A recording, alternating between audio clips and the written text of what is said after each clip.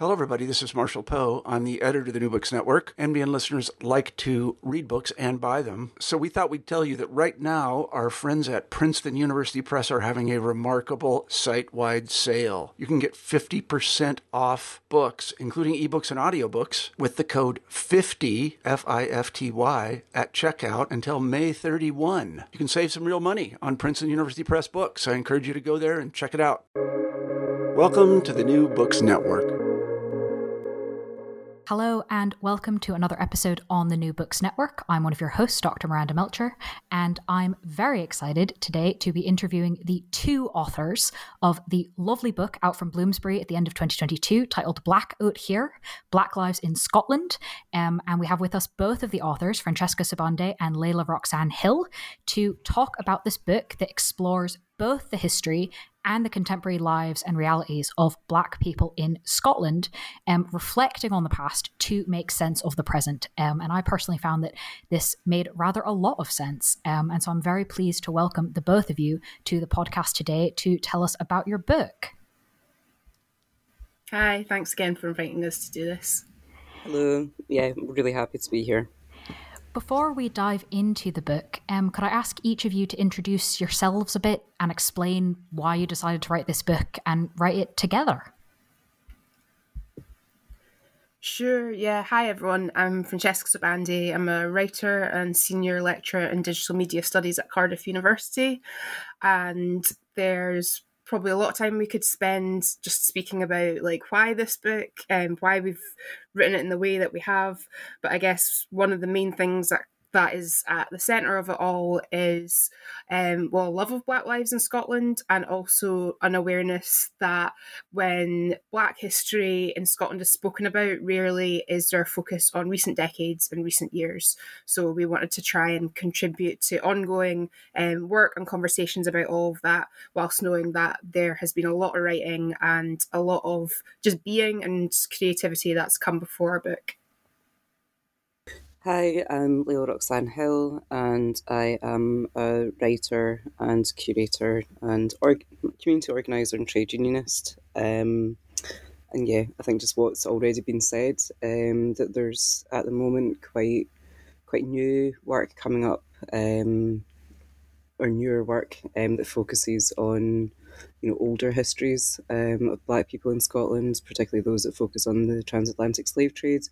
So we were quite keen to have something that was a little bit more contemporary and included the experience and built upon work that has been made, even if some of that might not be considered work in an academic sense, in more recent decades. So I'm glad that you've both mentioned kind of where this fits in, but very much what it adds to the conversation in terms of kind of who's being focused on what sorts of things and the time as well. So I'm wondering if you could maybe tell us a bit more about that, right?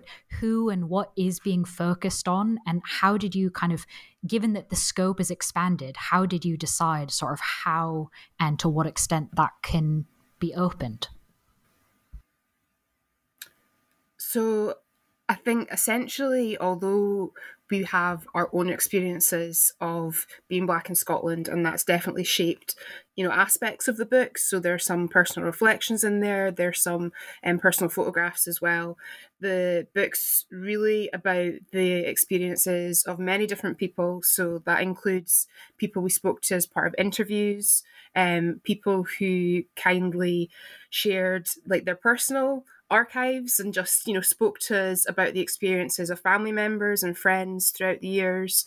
There was a survey element as well, and we spent quite a lot of time looking at press clippings, different archives that were available to us, especially online, because the bulk of this work was during the COVID-19 pandemic. So I think the question around whose experiences is the book about is a tricky one in some ways, because we're really making clear there's no one Black Scottish experience and there's no one experience of being Black in Scotland, but the different perspectives and experiences that are spoken about in the book or reflected on include those of people between the ages of like 18 to like 70 plus, if we're thinking about the survey, or the experiences of children as well. So parents speaking about, you know, what it's like for their child to be Black in Scotland right now, or adults reflecting on their childhood, you know, in days gone by. And yeah, it's there's no one Black Scottish experience. There's no one way of, you know, living as a Black person in Scotland. But I guess our hope is that our book highlights just some of the many differences and similarities between the experiences of various people, while also recognising that no book could ever capture all of what it can mean to live that life.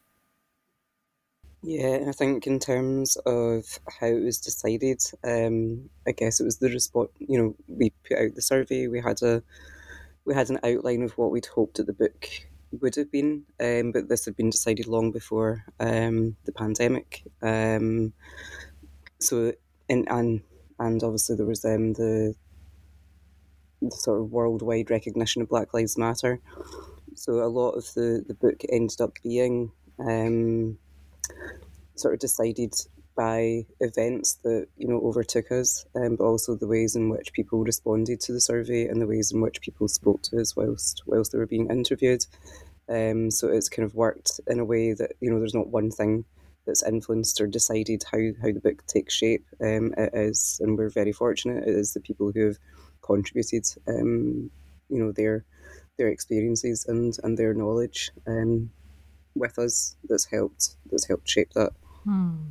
I'd love to tell the listeners a little bit more about kind of the survey that you both spoke about creating for this book, because it is, I think, perhaps a little bit unusual to see a survey that does get so much sort of personal feedback and responses that really add to kind of all the other things that come into the book. So could you maybe tell us a little bit about how you approached creating this survey and how you thought about sort of analysing the results? So we've got a section in the book which is us thinking about how we wanted this work to really focus on people, not percentages. And I guess that hopefully gets across the way that we try to approach this survey. So we really wanted to try and provide as much of an opportunity for people who wanted to or felt able to share about their own experiences in their own words. And we were aware of, you know, for various reasons, including the impact of the pandemic, that, you know, not everybody would want to have, let's say, an interview over a call, and not everybody might have the time for that either. So the survey was a chance for people to respond to various questions about their lives as Black people in Scotland, either right now or if they'd previously lived in Scotland or if they had an ancestral connection to Scotland. And it's very much qualitative in terms of we're not focusing on statistics, we're not focusing on numbers, and that's partly because we're aware of the fact that oftentimes, especially when we're dealing with academia, Black people are treated as nothing other than you know, so-called data, and there can be this real emphasis on numbers in a way that is essentially, you could say, you know, reflective of the anti-Blackness that we acknowledge throughout this book. So the survey, it's maybe not necessarily what some people would expect of a survey, including in terms of like the number of responses or the way that we focused on the quite detailed reflections that people have shared. But to us, it was never about there being this sort of supposed value in a quantity of responses. And we wanted to try and recognise the value in anything that anybody was happy to share with us. And that also meant doing the work in a way that wasn't just about Black people who might be viewed as public figures or institutionally affiliated. So some people who we interviewed decided they wanted to be anonymous. Some people we interviewed went by their names. And some people that we spoke to might be publicly known in various ways, others aren't. And that felt a really important way to do this work, particularly to ensure that it's not simply just reproducing what came before or feeding into the respectability politics that can result in just a select few Black people becoming the face of or the so-called authorities of Black Scottish history and Black lives in Scotland. Yeah, and I think just to add to that, that there has been, you know, it feels that there's always been like an onus on, well, it's such a small percentage, or the population of African Caribbean people in Scotland are so small that it's almost insignificant in a way. So we wanted to show that, despite that data, which again, not everybody can participate. If you think about the census, for example, not everyone can participate. It can put people at danger, at risk. So we wanted it to be an opportunity for people to say just how they feel, without worrying about being a research topic, or a research subject, and just being able to speak freely about their experience, and knowing that, or hopefully knowing that it was going to be put into a book in a way that wasn't going to put them at harm or be exploitative in any sort of way, but still speak quite strongly to the reality and to the experience that they've had here in Scotland. Thank you for talking us through sort of the many things that you considered, because I think, Francesca, as you said, the survey may not be what people are expecting, but I think a lot of these factors that the both of you considered in putting it together are things that should be more expected, and making sure that subjects, feel safe and don't necessarily feel like subjects and feel able to participate across a range of experiences. So I think that's really helpful to understand kind of both what's in the book and how you got there. And sort of similarly on I guess kind of a methods question, Francesca, I believe it was earlier you mentioned that the book has photography, and I thought this was really interesting, especially in the context of Scotland, where so often the images that people think of are quite old, right? And they tend to be like castles and churches and things like that. And so I was wondering if you both could help us understand kind of how did you approach using photography? What did you want? What kinds of photographs? What was the sort of goal of including that, not as sort of an insert just in the middle of the book that you flick through in the midst of text, but much more integrated? Yeah, so in some ways, some of the questions around like what was the approach or what was the goal, they sometimes feel like quite odd to respond to, because I do think a lot of the way we've created this book together has been, shaped by forces out with our control. So I think we always knew that we wanted there to be like a visual element, and we're both people who love exploring photography in different ways, and we were also aware that there were people doing brilliant photographic work to do with Black lives in Scotland, and for those reasons, I guess there kind of feels like there's maybe some sense of like serendipity, and some sense of like responding to what was going on in our lives and the lives of other people at the time. So some of the photographs are images of our own. We're aware that some of them might seem quite abstract or random to people. They might mean different things to us in comparison to how they're interpreted. There's also the really brilliant and beautiful photography of Najma Abakar as well. And there's some images from elsewhere, so places like Getty Images, so images, for example, of some of the different Black Lives Matter activist protests that were going on during that time. But I think maybe to come back to the question, if I'm remembering it right, around like what was the goal or what was the approach, Black lives in Scotland aren't just about words, and we're also aware that people engage with books or work or ideas in lots of different ways, which includes drawing on photography. And we wanted the majority of these images not to be about just depicting Black people, but to hopefully convey a sense of, what it might mean to move through Scotland as a Black person, the everydayness of Black lives, the mundanity of, being out and about and just experiencing a different space. So what the images might mean to people, we're not entirely sure, but I guess it's to try and just communicate yet another element of Black Scottish history and Black Scottish lives without feeding into the objectification of Black people or treating them again as, individuals to just be captured, photographed and consumed. Yeah, I think quite similarly to the survey, it was to show, I guess, the fullness and the wholeness of what Black lives can be without having to have your photo, put in for a particular reason. Some of the conversations that we've had, around the book, like public events, and people have said that they've found their photograph, just on the front of a book or on the front of a funding brochure for something, and they've had no connection to that whatsoever, and they've not had permission asked. So it's like we wanted to make sure and that it wasn't just there are definitely black people here are their faces, or here are them being in Scotland. It was just about partly our experience of being black in Scotland, and we said there's some of our own personal photographs in there, including some that show our family, but again not their faces. We asked Najma just to provide us some photos. Some of those were prior to the pandemic, and then some of those were during the pandemic. So again, that was Najma's experience of being, a black woman in Scotland, coming through within her photography.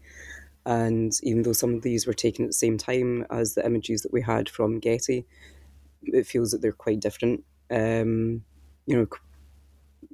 a professional photographer. Some of the images from Getty were professional.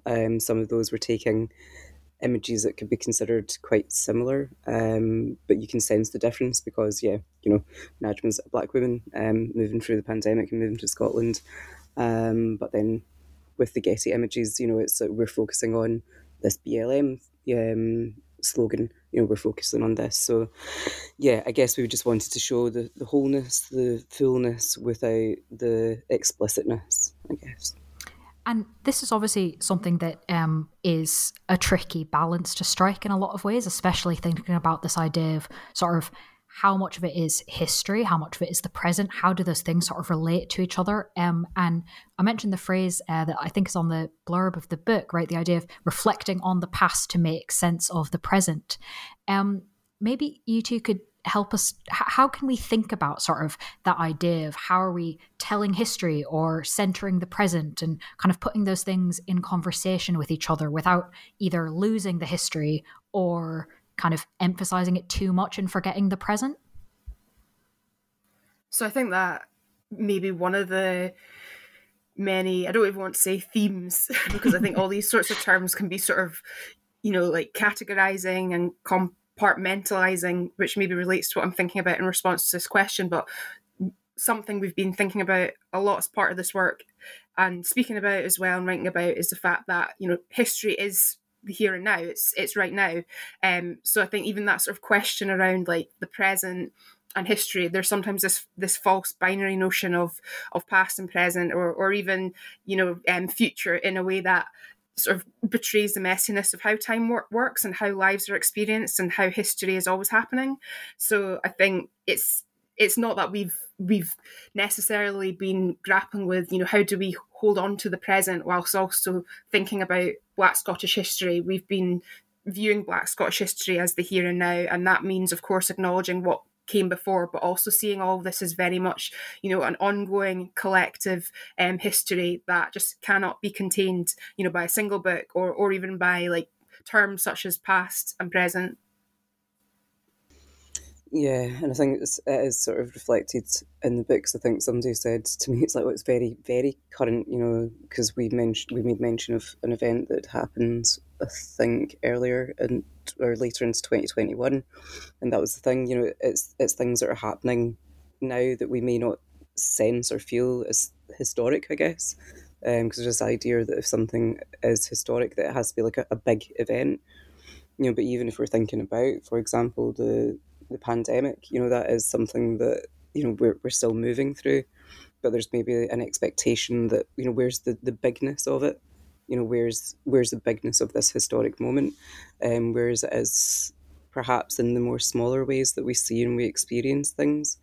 It, I guess, like for me, it's even just, making eye contact with somebody and smiling at them in recognition of, your experience, or sharing, being with somebody at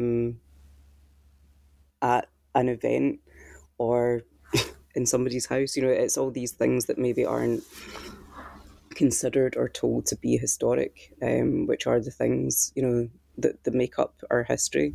And it is happening now. It has happened before. And it can help shape the future for sure. So yeah, I think it's the messiness and the interconnectedness of it all, and that maybe we are too keen to say this is something that's historic, this is something that's contemporary, this is something that's in the past. Something which we hope that comes through from the book is that some of the things that people speak to happening in the 70s and 80s very much comes through like in the 20s and the 10s. So everything's interrelated, everything's interconnected, and most of our experiences are too. So that, I think, came up, as you said, in a lot of ways in the book. But one of them in particular I'd like to discuss is obviously the idea of education, and that so much of these experiences is not taught. And even the simple, I don't remember which of you mentioned it earlier, but even the simple kind of statement of like, no, there are Black people in Scotland is to some people kind of surprising, despite the many experiences now and over time. So I was wondering if you could maybe speak a bit about the insights and reflections that came on this topic of kind of making sure that Black history in Scotland is properly taught, and maybe talk a little bit about kind of how it was all interrelated. This wasn't the at least my reading of it was not that this was a survey response of, oh yeah, that would be a good policy idea. It very much is interlinked with people's everyday experiences now, and this being something that links up and joins up with many other aspects of life, not just kind of maybe what sounds like a dry curriculum question. Yeah, thinking about that question, I suppose something that comes to mind is, I think you mentioned sort of sometimes people will expect there to be like this policy recommendation, and this maybe goes back to some of what we've spoken about earlier on, but it feels as though often, whether it's in Scotland, elsewhere in the UK, elsewhere in the world, oftentimes when, we're dealing with different examples of writing or research or, work that might be viewed as academic in various ways or scholarly, it feels as though that there's this focus on something translating into policy recommendations, or there's these terms and concepts like impact that are really often more harmful than they are helpful in any way. So I think, as your question is sort of getting at, something that came through from the survey responses and also, the interviews of people who so generously made time to speak with us, was that this is a lot more than a call for Black Scottish history to be added to a curriculum. This is also thinking about how, education in general functions. So, for example, one person we spoke to shared so much about the Black education and Black consciousness raising specifically that had been facilitated by family members. So thinking about, a sister sharing books and resources with them, and other individuals who would speak about the fact that there would be a space where they would come together with friends, with other Black folks in their area, and essentially just, focus on knowledge, Black knowledge that they knew would never be a part of the formal educational institutions that are so often sort of held up as the pinnacle of learning in society. So of course there were some people saying that the curriculum needs to include Black Scottish history across all different levels of education, but there were also people making clear that this isn't simply about reform or asking to be included in existing institutional contexts. This is also thinking about how Black knowledge and Black learning can function in ways that aren't dependent on these institutions or dependent on sort of precarious forms of funding that so often are sort of dangled as part of equality, diversity and inclusion, EDI efforts, and rarely do anything to sort of meaningfully support Black people and support the sort of Black Scottish history that we're discussing. So yeah, I feel as though just one other thing on that is that when Black Scottish history comes up as part of public or political discussions, there's often this focus on previous centuries, and it's just to sort of reiterate the point that we keep speaking about to do with Black Scottish history being the here and now, and being the everyday, being the mundane, and being about so much more than whatever is supposedly recorded or written down. It's felt, it's experienced, it's not always taking the form of something tangible and observable, and it's not always actually happening in ways that Black people necessarily want to be made available within certain institutional contexts. Yeah, I think just to add to that, that even, and this is similar across, different topics that, we can, I don't know how many conversations had with people. It's like, well, I wasn't taught that, particular aspect of history. So even if, things were added to the curriculum, I think a few of the political parties made promises in the last Scottish elections to include Black history. As part of the curriculum, at least as an online module. So even with that, it's not the wholeness. That it wouldn't be the wholeness that maybe people rightfully deserve. And, that's not just exclusive to Black people in Scotland. Like, that's for everyone. It's like we all deserve to have a more fuller and more whole understanding of each other. And I think there would be a tendency, for it to be focused like either on a particular person. It's like just looking through and during our research of some of the informal, formalized education attempts to discuss Black history. It tends to be, there's one person who's doing this thing, and let's hold them up. And it isn't about that, and that doesn't help us grow together. If it is just the one person that's or one person's experience, not to say that it shouldn't be included. Of course it should be, but as part of a multivocal like knowledge sharing. And I think, just to echo like what Francesca said, a lot of education takes part in less formalized settings.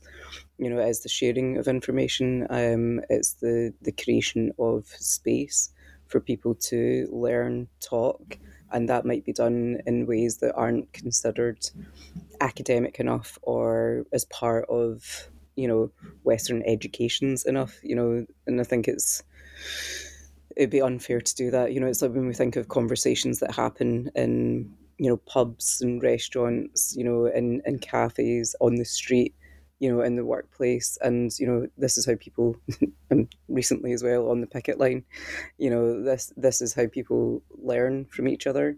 And yeah, I think if we've been asked, it's like, what are the policy recommendations, but I guess like that isn't what the book is about. Hopefully people who create these types of things, who are responsible for it, will read the book and maybe take aspects of that to create policy, but again, like hopefully in ways that are more considered and more full of care than previously. So this idea of kind of growing together and taking into account things that might not traditionally be seen as academic enough, I wanted to ask about how the book sort of thinks about archives and uses archives and thinks about what is an archive and how to put one into something like a book. So I was wondering kind of what would you sort of say on that, particularly as I think there's probably a lot of scope for other people to have a more open-minded approach to archives the way that you both do? I guess thinking just off the top of my head, it's like we put in some of our own personal photographs, some from our families. And I think our attention had also been to, go to markets and see like what photos like were written about in there, and just, see what we could come across. Letters, postcards, anything that might give hint to, a Black person or Black people living in Scotland. Unfortunately, yeah, again, because of the pandemic, like we weren't able to do that, so we were drawing like on our own. But I think, with the ways in which things have changed significantly, speaking to, I guess, some younger people, by that I'm saying people under 20, who are saying that they're now finding a lot of their information like on YouTube or Instagram, online in different ways. It's like we know that there's like many like groups that are set up, so instead of actual physical spaces, where things are documented in perhaps more formalized like ways, that's an archive there, like in a chat group. There's an archive, in somebody's Instagram. There's an archive and things, that again, like it's not formalized or considered considered worthy to go into an archive, but these are all things that can contribute to our understanding of, being in the same place, and be that Scotland, with each other, you know. So yeah, I think it's just we did try to access some archives online, and that was quite difficult as well. So again, who has access, and then even if you do access it, like what is contained within that, like what is considered important enough to go into an archive, and it's like I think of some of the things that like I collect, and going through like some family members' things recently. Why do people choose to collect things?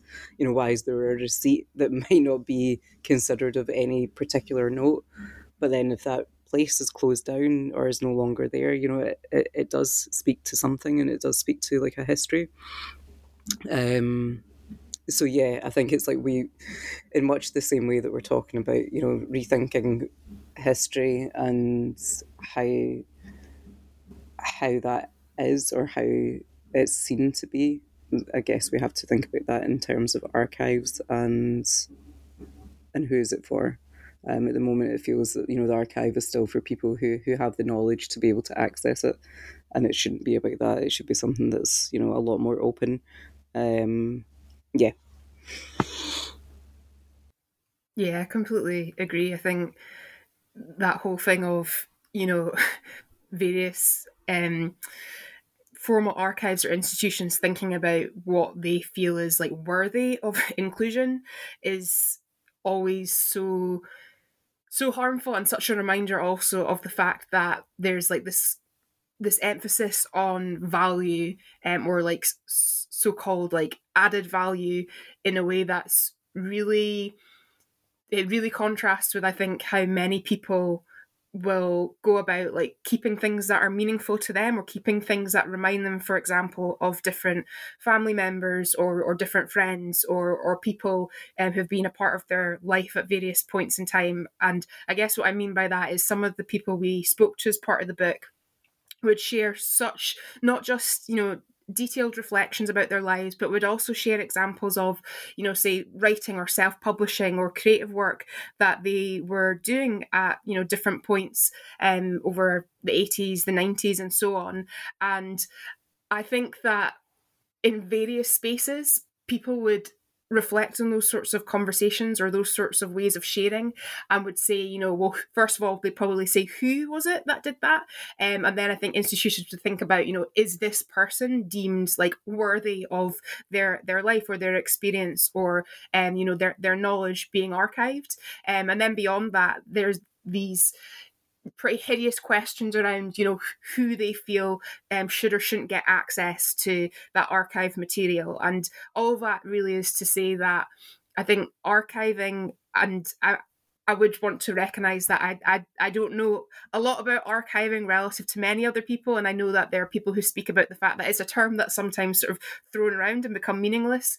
But I feel that through our work, we're thinking through how archiving can mean different things and be approached in different ways, and also just really acknowledging that a lot of what is happening on a personal level for people can take the form of an archive, but that doesn't mean that any individual or any institution is entitled to know about that personal archive.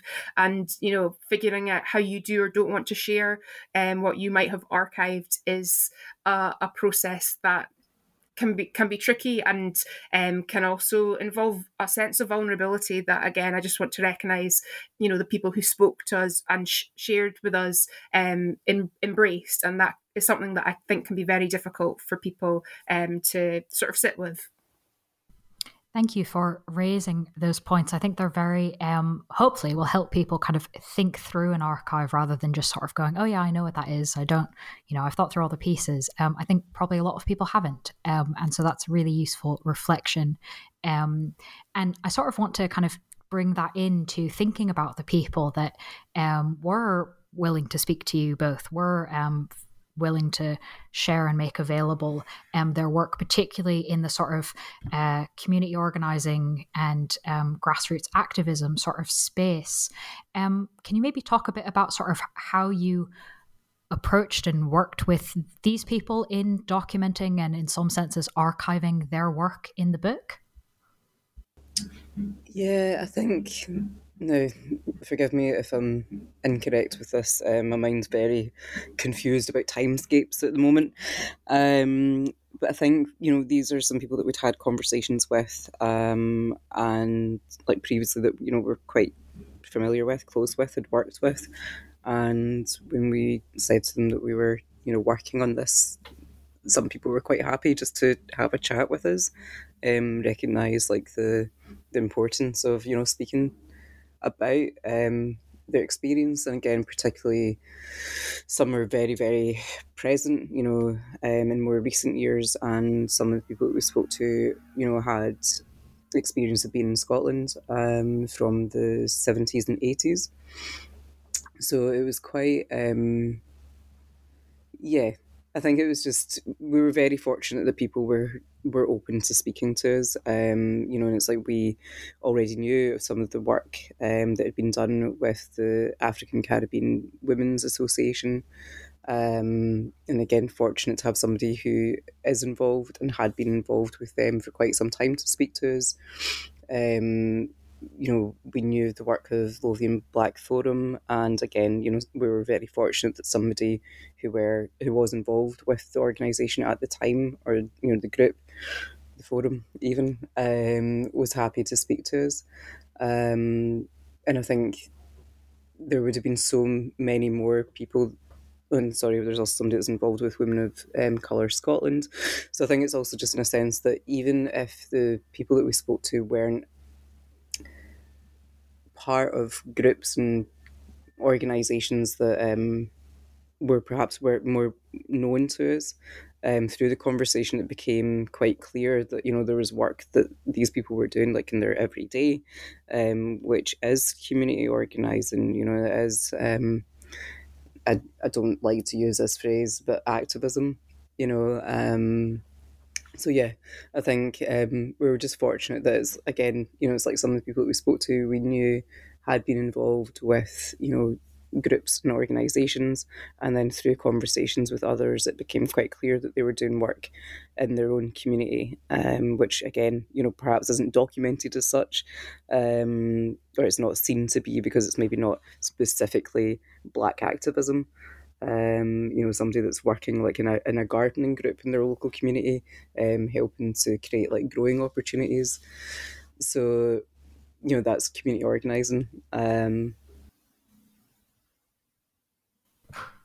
Wonderful.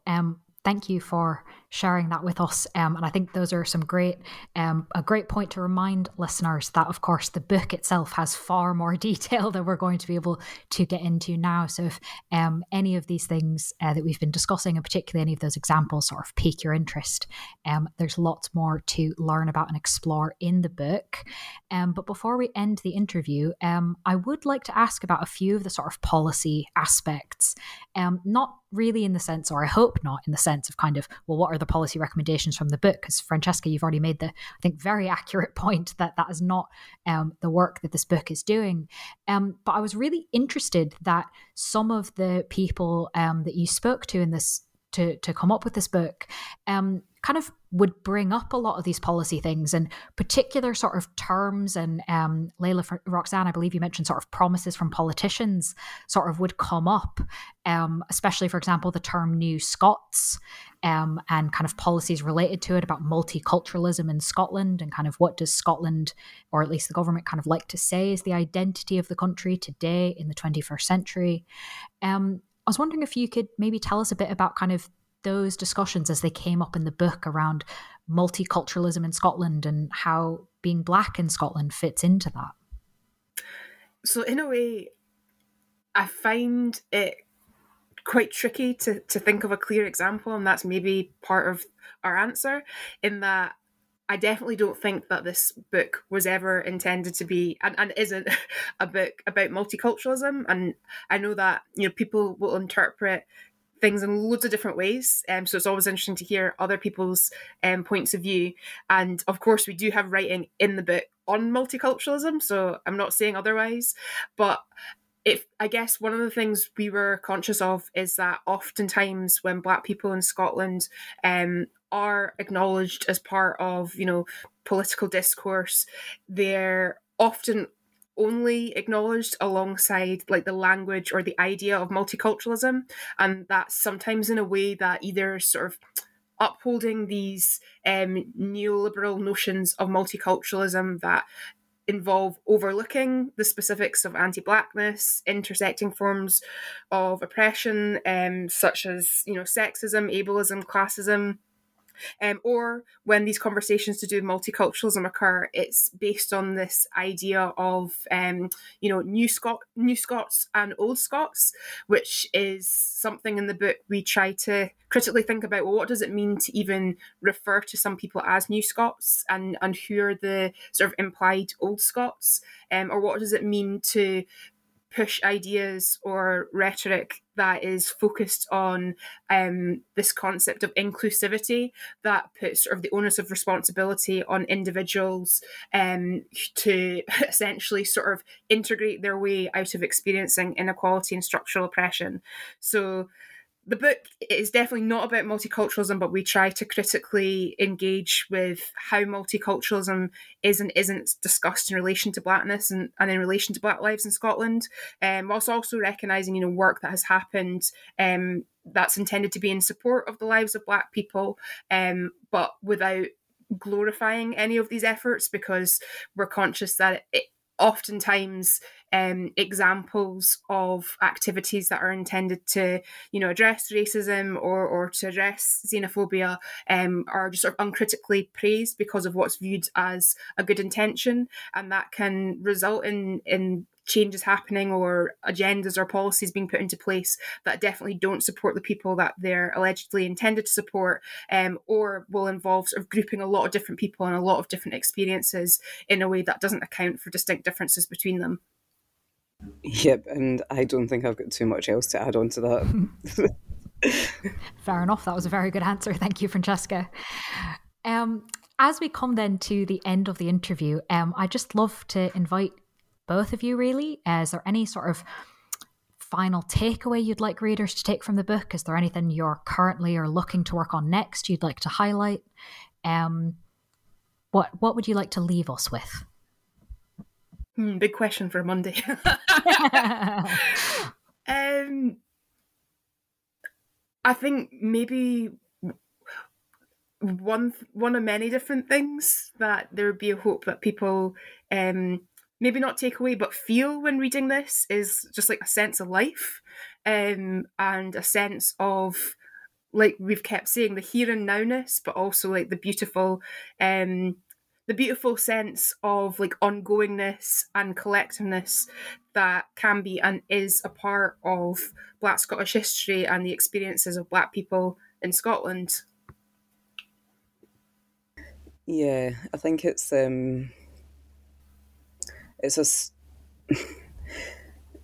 part of a bigger and broader story. It's more than what we've written, right? It's maybe a helpful marker. It's something that people can, turn to, refer to, and we hope that, it's a contribution to a much wider and broader work that either is, institutionalized, by being published, but we hope that it encourages people to recognize and see and feel that there is more out there, or out there even, and it isn't perhaps in the ways in which we expect it to be. It's like, look out for self-published things. It's like, again, like, just encourage conversation and just be more aware, like, of your here-ness and who's here with you, I guess. Wonderful. Well, that's a lovely way to conclude, and a brilliant segue for me to remind listeners that the title of the book is Black Out Here, Black Lives in Scotland, published from Bloomsbury in the end of 2022. Francesca and Layla, Roxanne, thank you so much for being with us on the podcast. Thank you for having us, Miranda.